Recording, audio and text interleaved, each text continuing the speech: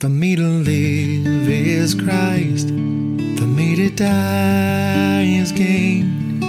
Every moment in between, there'll be joy and there'll be pain. I can't worry about the future or change a thing about my past.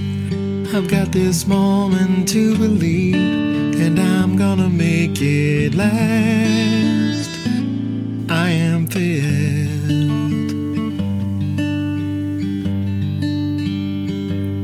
to be emptied. This is Pastor Michael Rogers from The Jar at 702 H Street Northeast in Ardmore, Oklahoma. Thank you for listening to our broadcast today. All right, I just don't think we can do this enough. Let's pray one more time. Father, we come now to this moment when we get a chance to delve into your word and find out what you think, what you have had written, what you have let us know through the ages. And so what we pray, God, is that in this moment, right now, that you would remove Carrie and I from this teaching. Let only your truth pass through our lips. Father, if there's anything that comes from us, we pray that it's quickly forgotten, no matter how witty or smart or funny or wise it sounds. If it's from us, God, we pray it's quickly forgotten. But if it's from you, if it rings with your truth, if it drips with your grace, then we pray, God, that it would take root in every heart, that we would be transformed, transfigured by you. In Jesus' name, amen.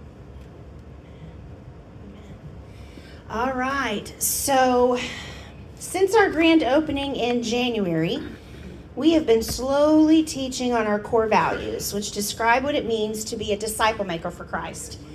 And that word that we've been spelling out is the word filled, because here at the Jar we believe that we are filled to be emptied. So the F was for, am I fervently seeking after God? The I was for, am I invested? The two L's, the first one was learning. Am I continuing to learn about who God is? The second L was loving, and we learned how to love ourselves and love God and love our neighbors. And then we began the letter E for expecting. What is God expecting of us? What are we expecting from him? And during our loving series last month, we talked about loving the Lord your God with all your heart, soul, strength, and mind. And 2 weeks ago, we started with the heart.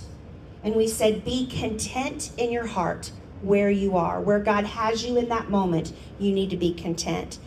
And then last week, we learned about the soul and guarding your soul, which is basically your identity. Your soul is that inner part of you that makes up who you are. And this week, we're continuing our series on loving God with our mind.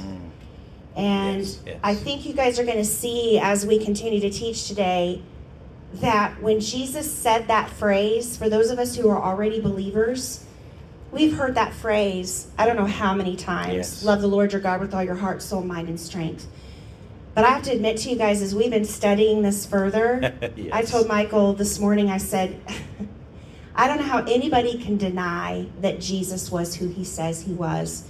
Because as we're going through this study, I hope you guys are seeing too, that when he said that one phrase, it was so much more than you could possibly fathom in just one sentence. I mean, there's no way that anyone could be that intelligent and be able to say and speak in such a way where he can put so much oomph into one sentence. That's right. And that's how we know he was God.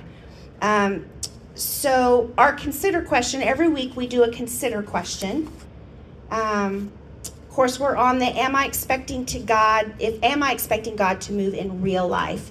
Because here at the Jar, we believe, our other phrase that we always say is we're connecting real life to our extraordinary God. Yes. Right? Let's be real with each other and real in ourselves and real in our relationship with God. That's right. So that he can show us all that he wants us to be.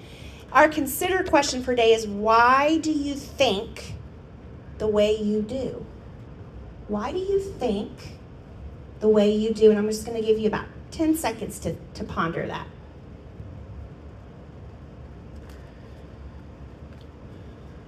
All right, today we are going to be in Romans. I've got the last few verses of chapter 11 up there, but we're really focusing on Romans 12, 1 and 2. If you've been a believer for a while, you know what this passage is. You kind of know where we're headed. But I want to, for those of us who are still trying to put together how the Bible really works and how it's constructed, it's important for us to know what the book of Romans has done for us before we get to this place. Paul wrote this letter to the Romans. He was intending to visit, and he wanted them to understand what his sense of doctrine was. And most people would see this as the best version of what is Paul's doctrine of the faith. How does Paul understand what it means to follow Jesus? And so I just want to give you a quick recap of that. We're just going to go through 11 chapters of Romans. We should be done about 8:30 tonight. Is that work? Just kidding. Here, this is the really simple way to think of Romans. In Romans chapter 1, Paul says that the world has forsaken God.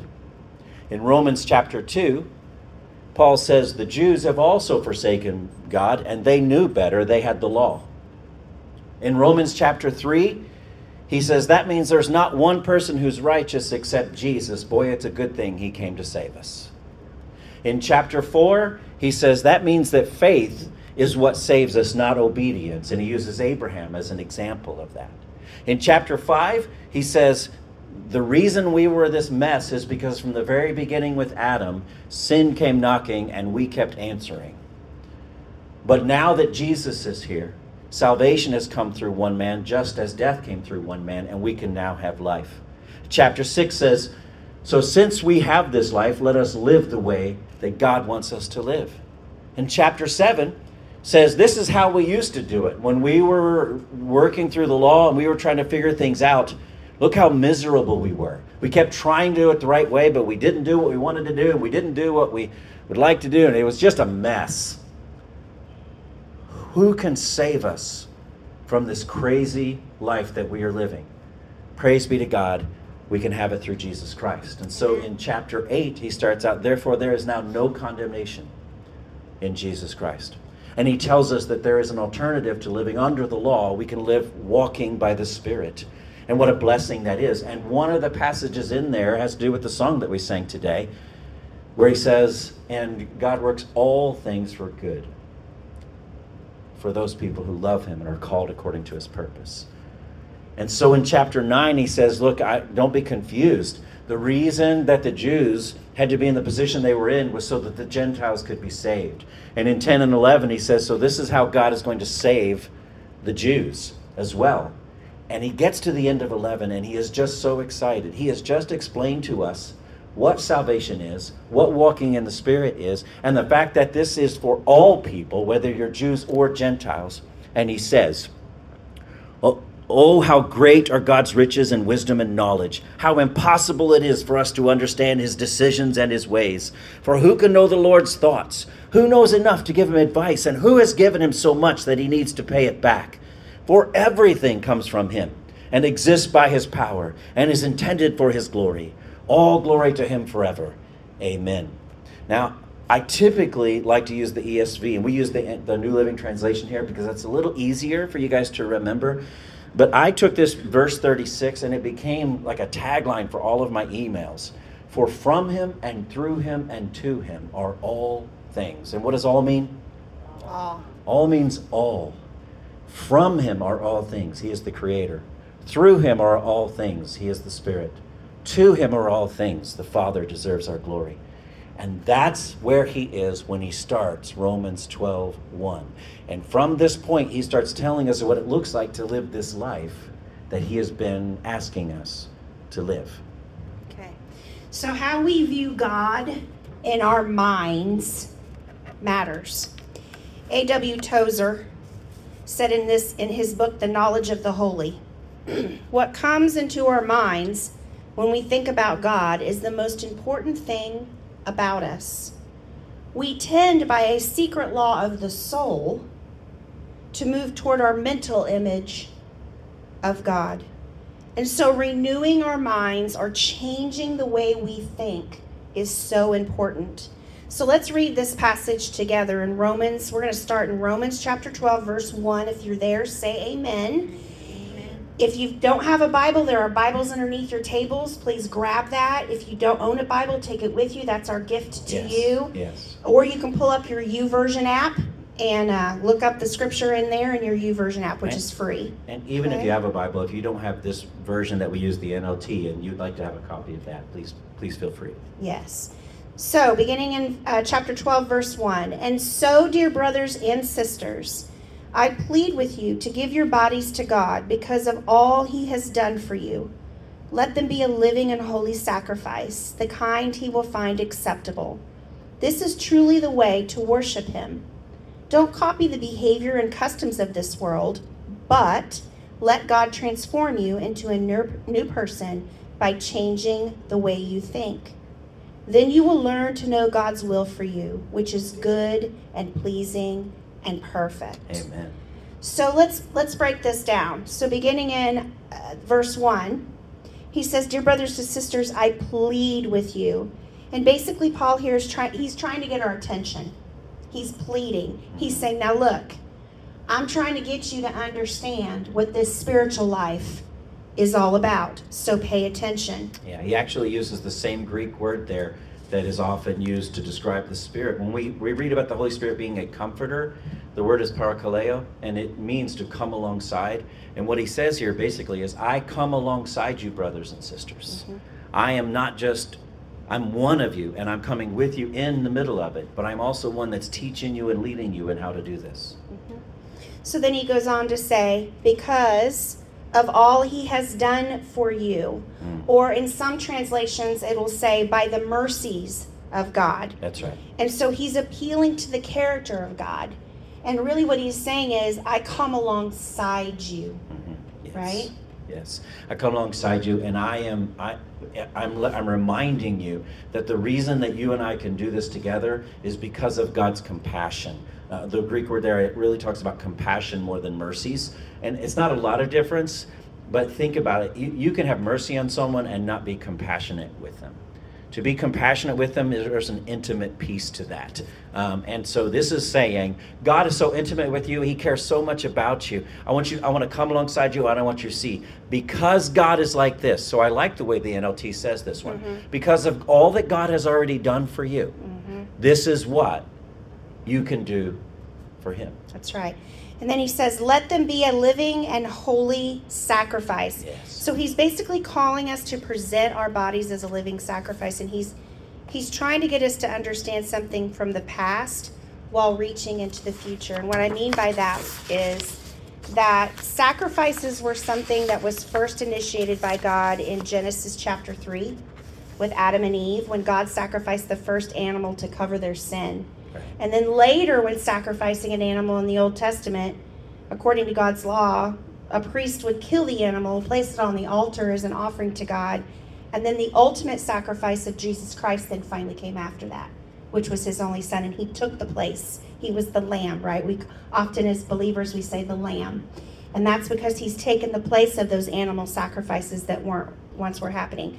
So during those years between the first and ultimate sacrifice, God was trying to teach us and imprint in our minds the importance of sacrifice all through the Old Testament and why it was so important.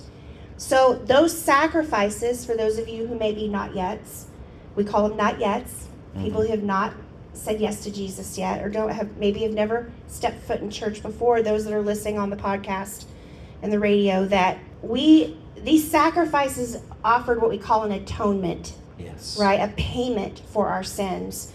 But now Paul wants us to understand here that it's our body that is our sacrifice now, not the animal. It's your physical being. It's all your physical nature. Everything that you are, you're offering to God. And it's perfect because next week we're going to be talking about strength. That's right. Right? And so it just flows right into that. So keep that in your pocket of your mind for next week, because we'll be talking more about that. But God wants us to offer ourselves, not animals, like I stated before, as living sacrifice, putting aside our own desires to follow him. And we do this out of gratitude, right, that our sins have been forgiven, because none of us are perfect. Yes. We're never going to be perfect. It's not a debt of gratitude. I've used that phrase even in my own preaching, that we have a debt of gratitude. But the truth is, we have no debt. The truth is, God's gift is free, so we don't have a debt of gratitude. Having said that, because of what he's done for us, we may have this overwhelming urge to respond to what he has done. And so what Paul is saying here is, instead of dying for your sacrifice, live for your sacrifice, and live in such a way that you are responding to what God has done for you. Right. So we looked at that again, verse 1. Let them be a living and holy sacrifice, the kind he will find acceptable. This is truly the way to worship him. And some say holy and acceptable to God, but it says which is your spiritual worship. Here's the thing. If you want to know what worship is, it's not the person who's standing on the stage with the guitar and skinny jeans on. Yes. Yeah. But it's not the person that's up on the stage playing the guitar or the bass or singing or anything like that, right? It's so much more. It's the beauty of sacrifice that it takes. When we worship, I'm not saying you have to worship with your hands held high and your whole body. At the same time, though, there's something very freeing and beautiful when you do that, right? But you can also worship with your heart and your soul and with your mind. And so he's saying, use your body, use your mind, use your soul, use your heart, use everything that I've given you to worship. Yeah, worship with all of you. And if you actually look into, I know I do this a lot, but it just fascinates me. Jesus came in the fullness of time, and God used the Greek language because it is so flexible and so helps us understand why he's saying what he's saying. So the actual Greek here says your reasonable service. What worship is recognizing what God's done for you and going, man, isn't it reasonable that he would ask me to do this? If he's done all of this for me, is it really out of the question that he would ask me to be obedient to him? Is it really out of the question that he would ask me to give him praise and worship? Is it really out of the question for him to decide that he may have things for me to do in my life that maybe even go against the grain of who I think I am? Maybe he's trying to ask me to get out of my comfort zone. Is that really too much to ask for him to, because he's done so much for me, could he really ask me to do anything that I couldn't say yes to? And that's what it means to worship. It's an understanding of the worth of God, so much so that everything you do becomes a reflection of how you feel about what he's done for you. And all of a sudden, you become a reflection of him. Can I say something about that too? Yes. Being a new church plant, a baby church. Yes, baby jar. We have a little small worship team here at 4 o'clock.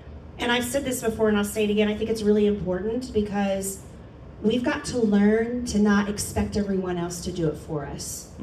We need to be able to worship God with our whole body and our whole being. And I think sometimes we rely so much on the people that are up on the platform that we don't learn how to worship in our car or worship in our bedroom or worship in the bathroom when you're getting ready. I play more worship songs than when I get ready probably than any other time, right? And it's just a time of reflection. And I think it's really important that we learn how to be self-disciplined in that. Don't get me wrong. I mean, I get up here and I sing and I love it. I love worshiping God with everything that I have. But I also understand that I need to worship him when I'm not on the platform too. Yes. And not expecting people on the platform to do that for me. So I wanted to say that. That's good. That's good. So today I'm doing something a little different that I haven't done before. I'm a little nervous about it because, like I said, I haven't done it before. We want you to know that the first verse really says, because of all that God has done, be his. But I thought it might be beneficial for you today. Have you guys ever heard of the version of The Message? And Eugene Peterson did the whole Bible basically and how he would paraphrase it. Well, today you get the Rogers paraphrase of 12:1. Are you ready for this? Romans 12:1. Here's how I would paraphrase what we've been teaching you. I come alongside you and ask, because of God's compassion on you, that you respond by serving him, showing him to the world as you stay close to him. Isn't that a reasonable way to worship him for what he has done? Amen.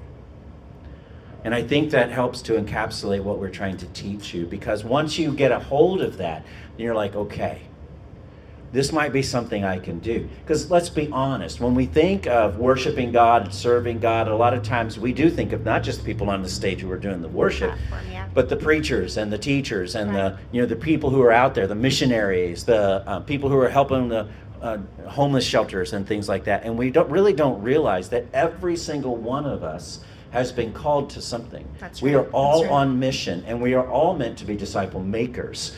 We are not necessarily meant to get a lot of fame and fortune out of it, but we do get reward. And the reward is being closer to him and closer to him and closer to him as we learn what it feels like to look in their eyes and see them the way Jesus sees them. Yeah. So God has plans for you, and they are good. Let's look at verse 2 together. Don't copy the behavior and customs of this world, but let God transform you into a new person by changing the way that you think. And then it says, well, I should say this, by changing the way you think, then you will learn how God's will for you, which is good and pleasing and perfect. So our refusal to conform to this world, it goes deeper than just behaviors and customs. Right. It's really identifying with the world, and that's really what this particular phrase is saying, is that you're identifying with the world. You're not just saying I'm a part of it, I am only in it. And I think it was interesting that it said identifying with the world, because last week we talked about that your soul is your identity. Yes. Right, and who you are. And so knowing that your soul belongs to him and that your soul has been created to yearn for him, for God. Yes. And knowing that, what we learned from last week, then to see that what this is saying is don't identify with the world, identify with me. Right. I'm the one that's most important, not what's in the world. So he's forming us and he's changing us and he's shaping us always till we take our last breath. Till we take our last. I don't care if you've been an already believer since you were 2 days old. That's right. I grew up in the church my whole life, but that doesn't mean anything. Right? God is always forming me and changing me and shaping me into who I'm supposed to be. But how does that happen? It happens by changing the way that you think. Yeah, I love this because I'm getting used to being a fourth grade teacher. Pray for me. I love these kids, and I love how they are all getting under my skin, and I just love getting to see them now and see their faces and know all their names. I learned their names faster than I learned names in the church. I don't know why that is. But I had like 70 kids, and I knew all their names within the first couple of days. But here's the thing. I know, because I watch them, that they often copy the behavior of the people around them. They very quickly, like if one kid is really razzing the teacher, the rest of them are laughing and ready to razz the teacher too. But if one kid starts treating the teacher with respect, that also has an effect on the kids around them. And so I just realized that even when we're young, we don't even know the concepts yet, but we are still falling prey to peer pressure, and we are still sometimes leading by example. And what this passage says is, look, it doesn't just say don't copy the customs of this world. It says don't buy into all the things that they are trying to teach you. Right. Don't let them tell you that you can have your own truth. God says, my truth is the truth. And if you will conform to that, if you will buy into that, then it will keep you from the mistakes that you can make otherwise. So it's just like that fourth grader who's doing it right has some fourth graders around them that are also doing it right. They start having an influence on the rest of the class. And what I've started noticing is if I'm more appreciative of the ones showing me respect instead of punitive for the ones who are not showing me respect, they listen to me even more. And I believe, I just get a sense that that's how God sees us. You know, and I tell God, hey, God, these kids aren't listening to me. And God's like, yeah, how's it feel? You know, how does that feel? That doesn't feel good, right? Yeah. So you should listen to me, right? Yeah. Thanks, God. That's why I was wanting to say that. But the second part of that is it says, let God transform you into a new person. But that word is the exact same word that's used to talk about Jesus' transfiguration when he's on the mountain. It's the exact same word. When Peter and James and John got a chance to see Jesus transfigured, he was almost unrecognizable.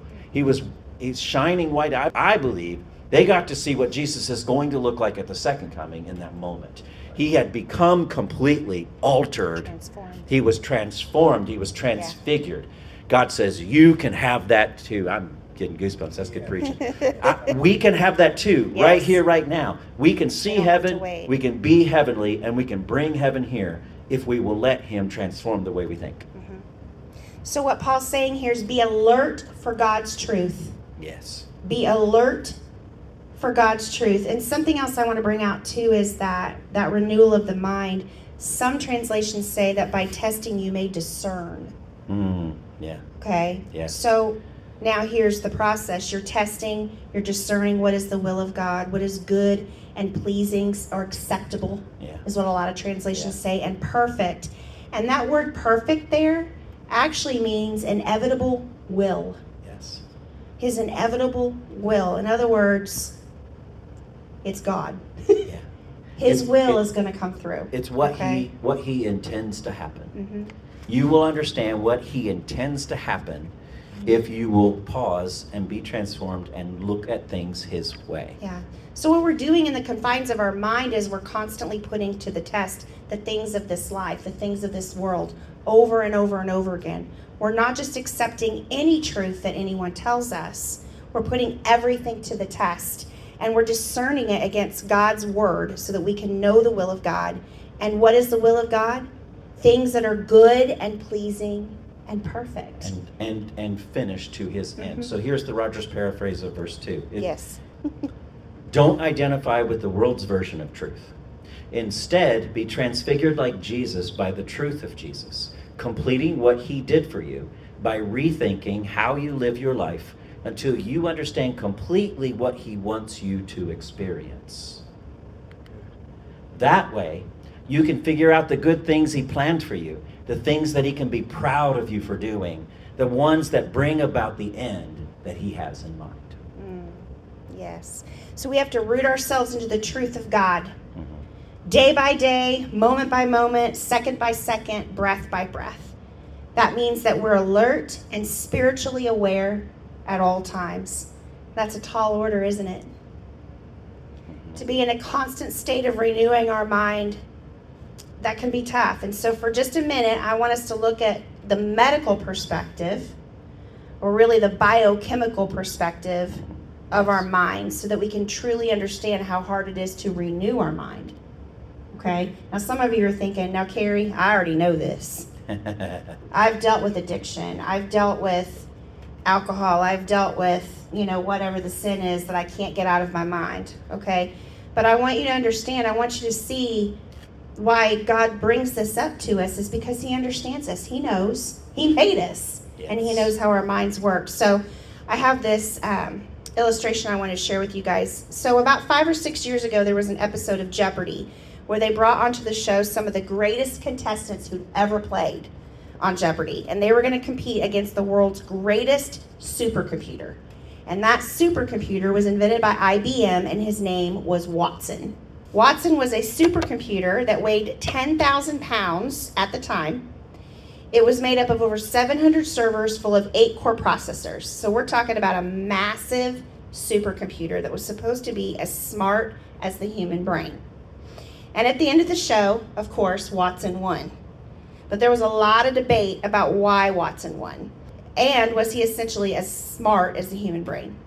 But he is so different from the human brain. Our human brain, remember he weighed about 10,000 pounds, Watson, right? But our human brain weighs about 3 pounds and has a data capacity of about 1.25 terabytes.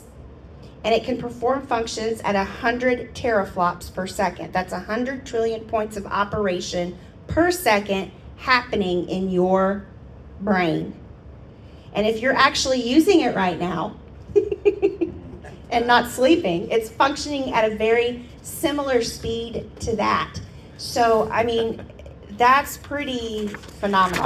I'm just thinking, and if you have ADD like me, double all those numbers. Yeah. So what's different between the brain and Watson's is, number one, it's highly portable. You can take your brain anywhere. Yes. Hopefully. Some of us leave it behind. Yeah. Number two, it experiences emotions. Watson could not do that. Number 3, it can rewire itself as it learns. I've seen that working in the medical field for people who've had stroke.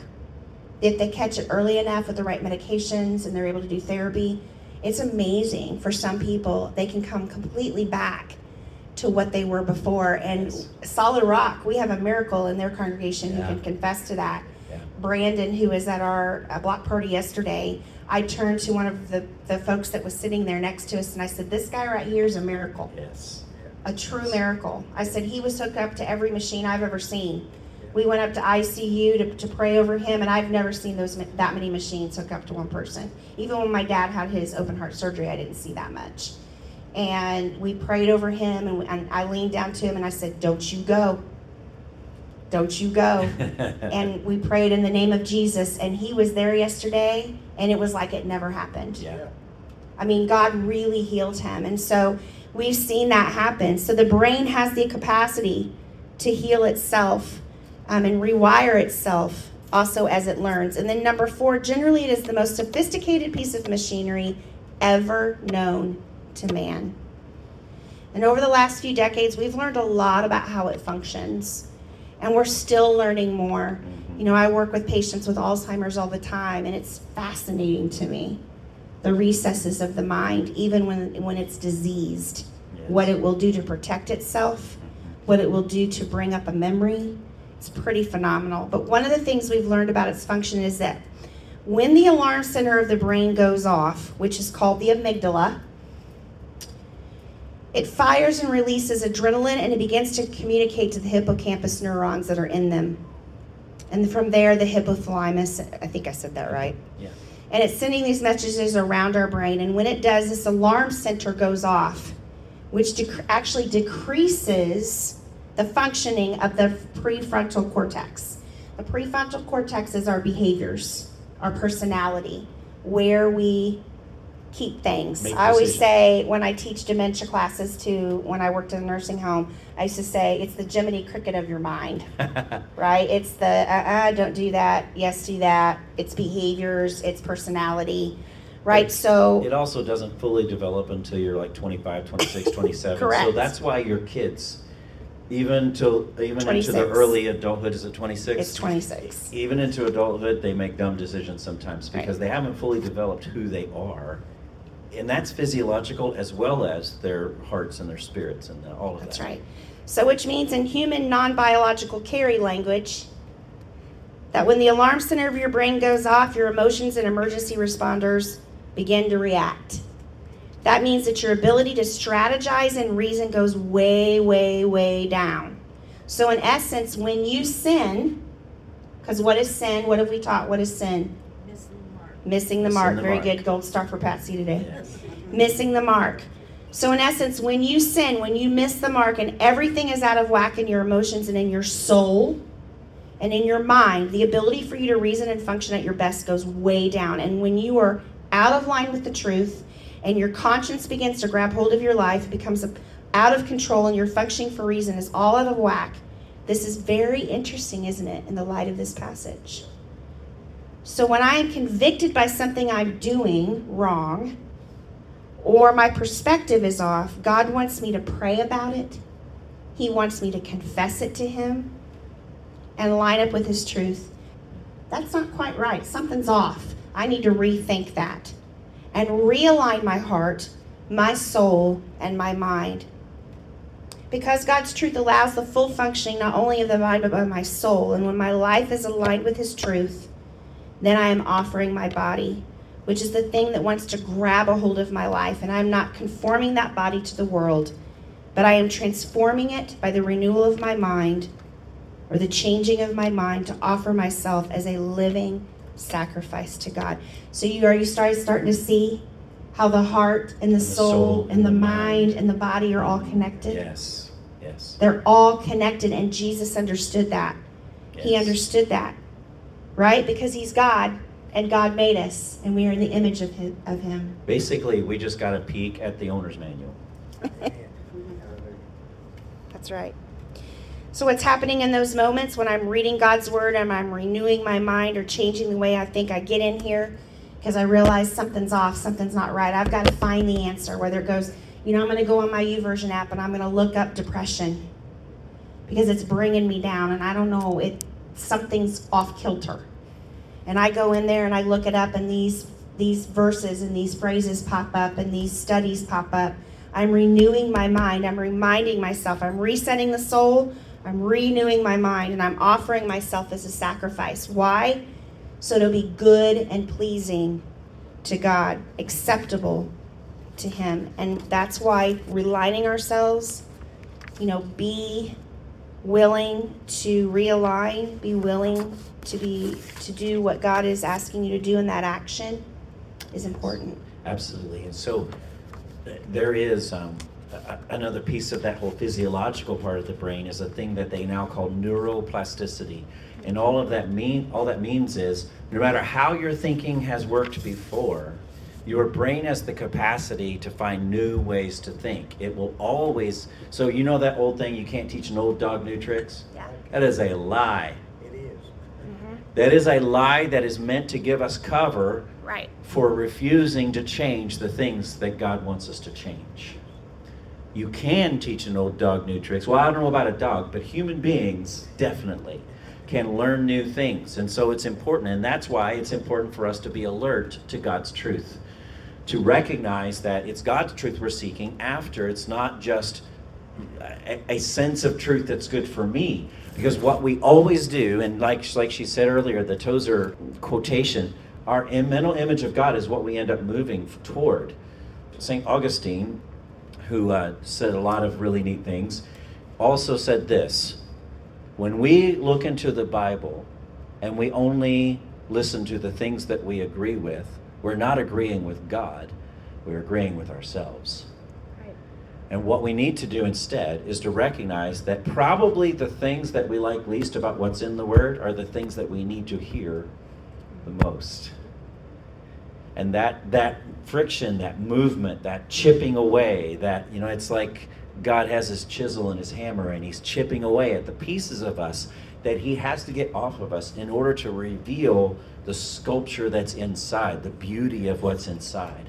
So we start out as that block of stone because that's all we know to protect ourselves. And he says, there is something inside there that I created.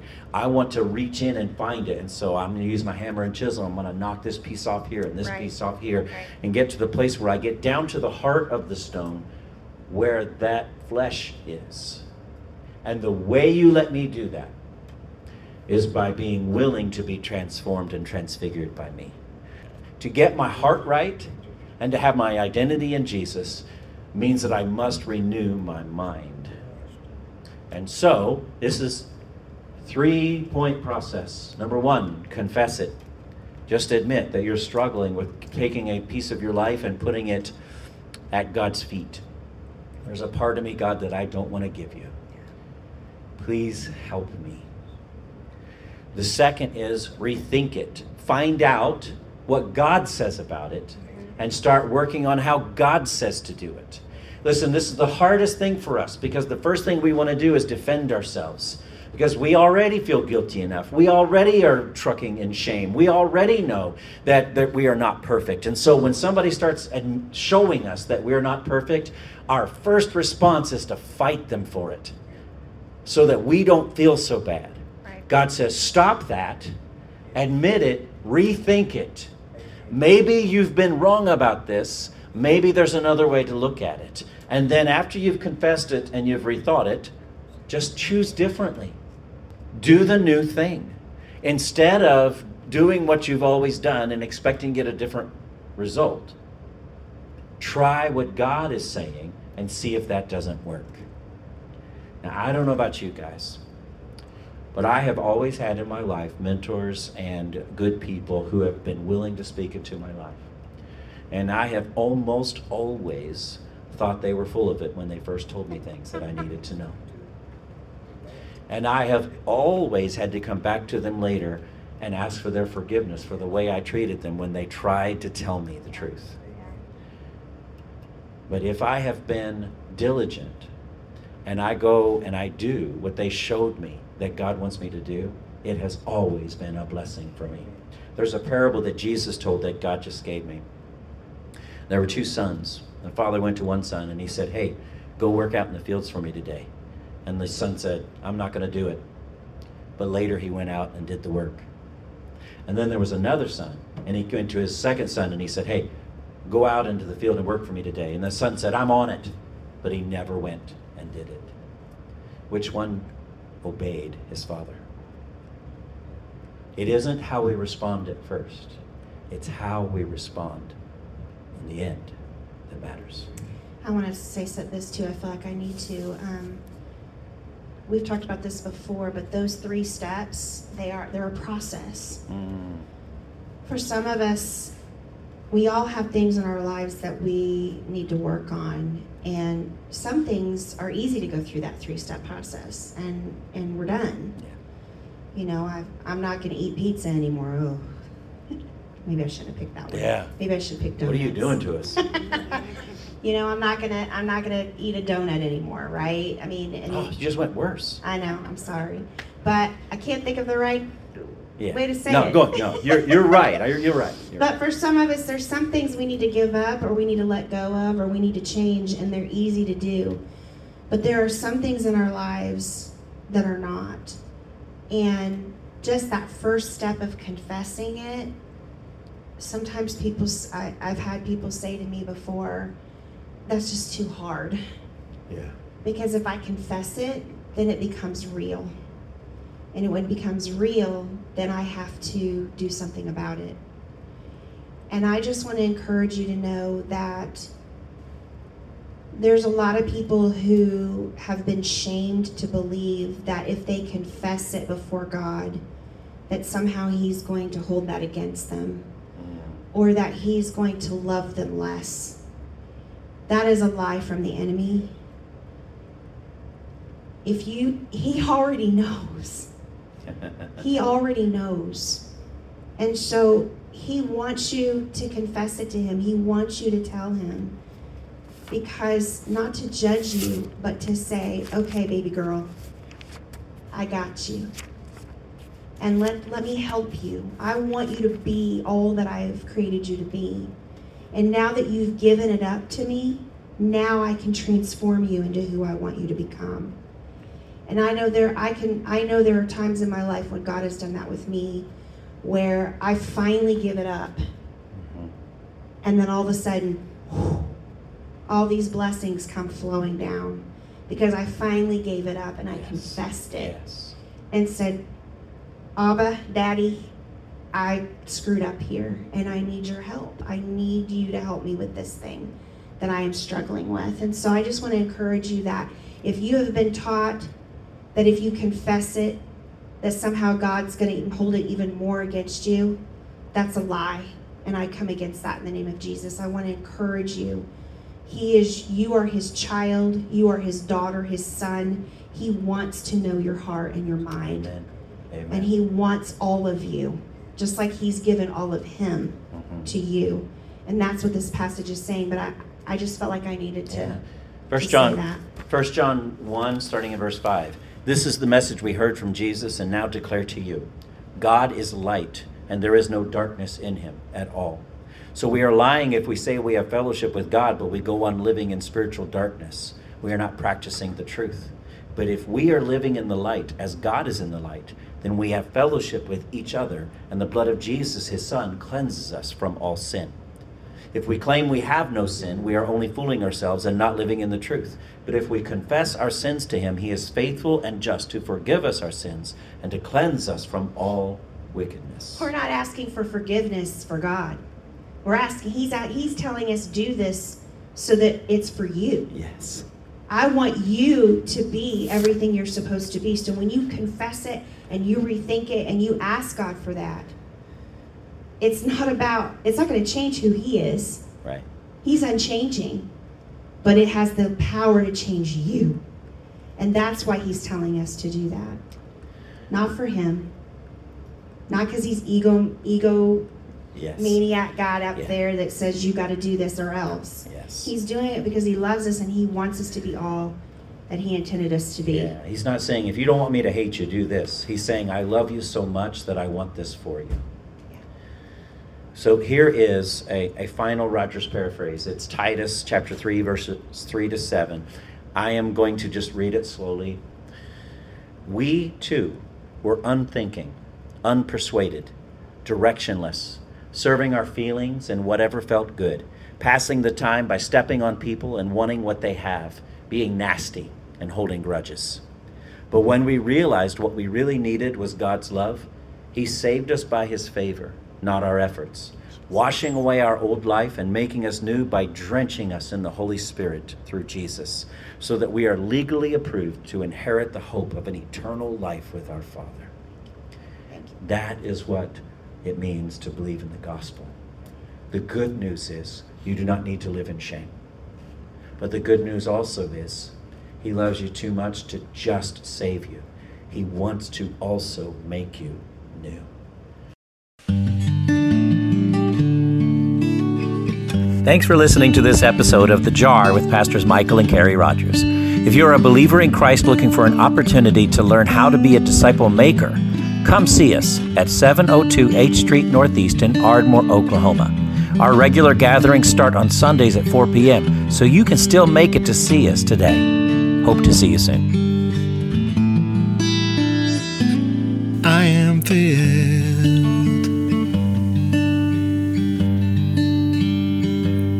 to be empty.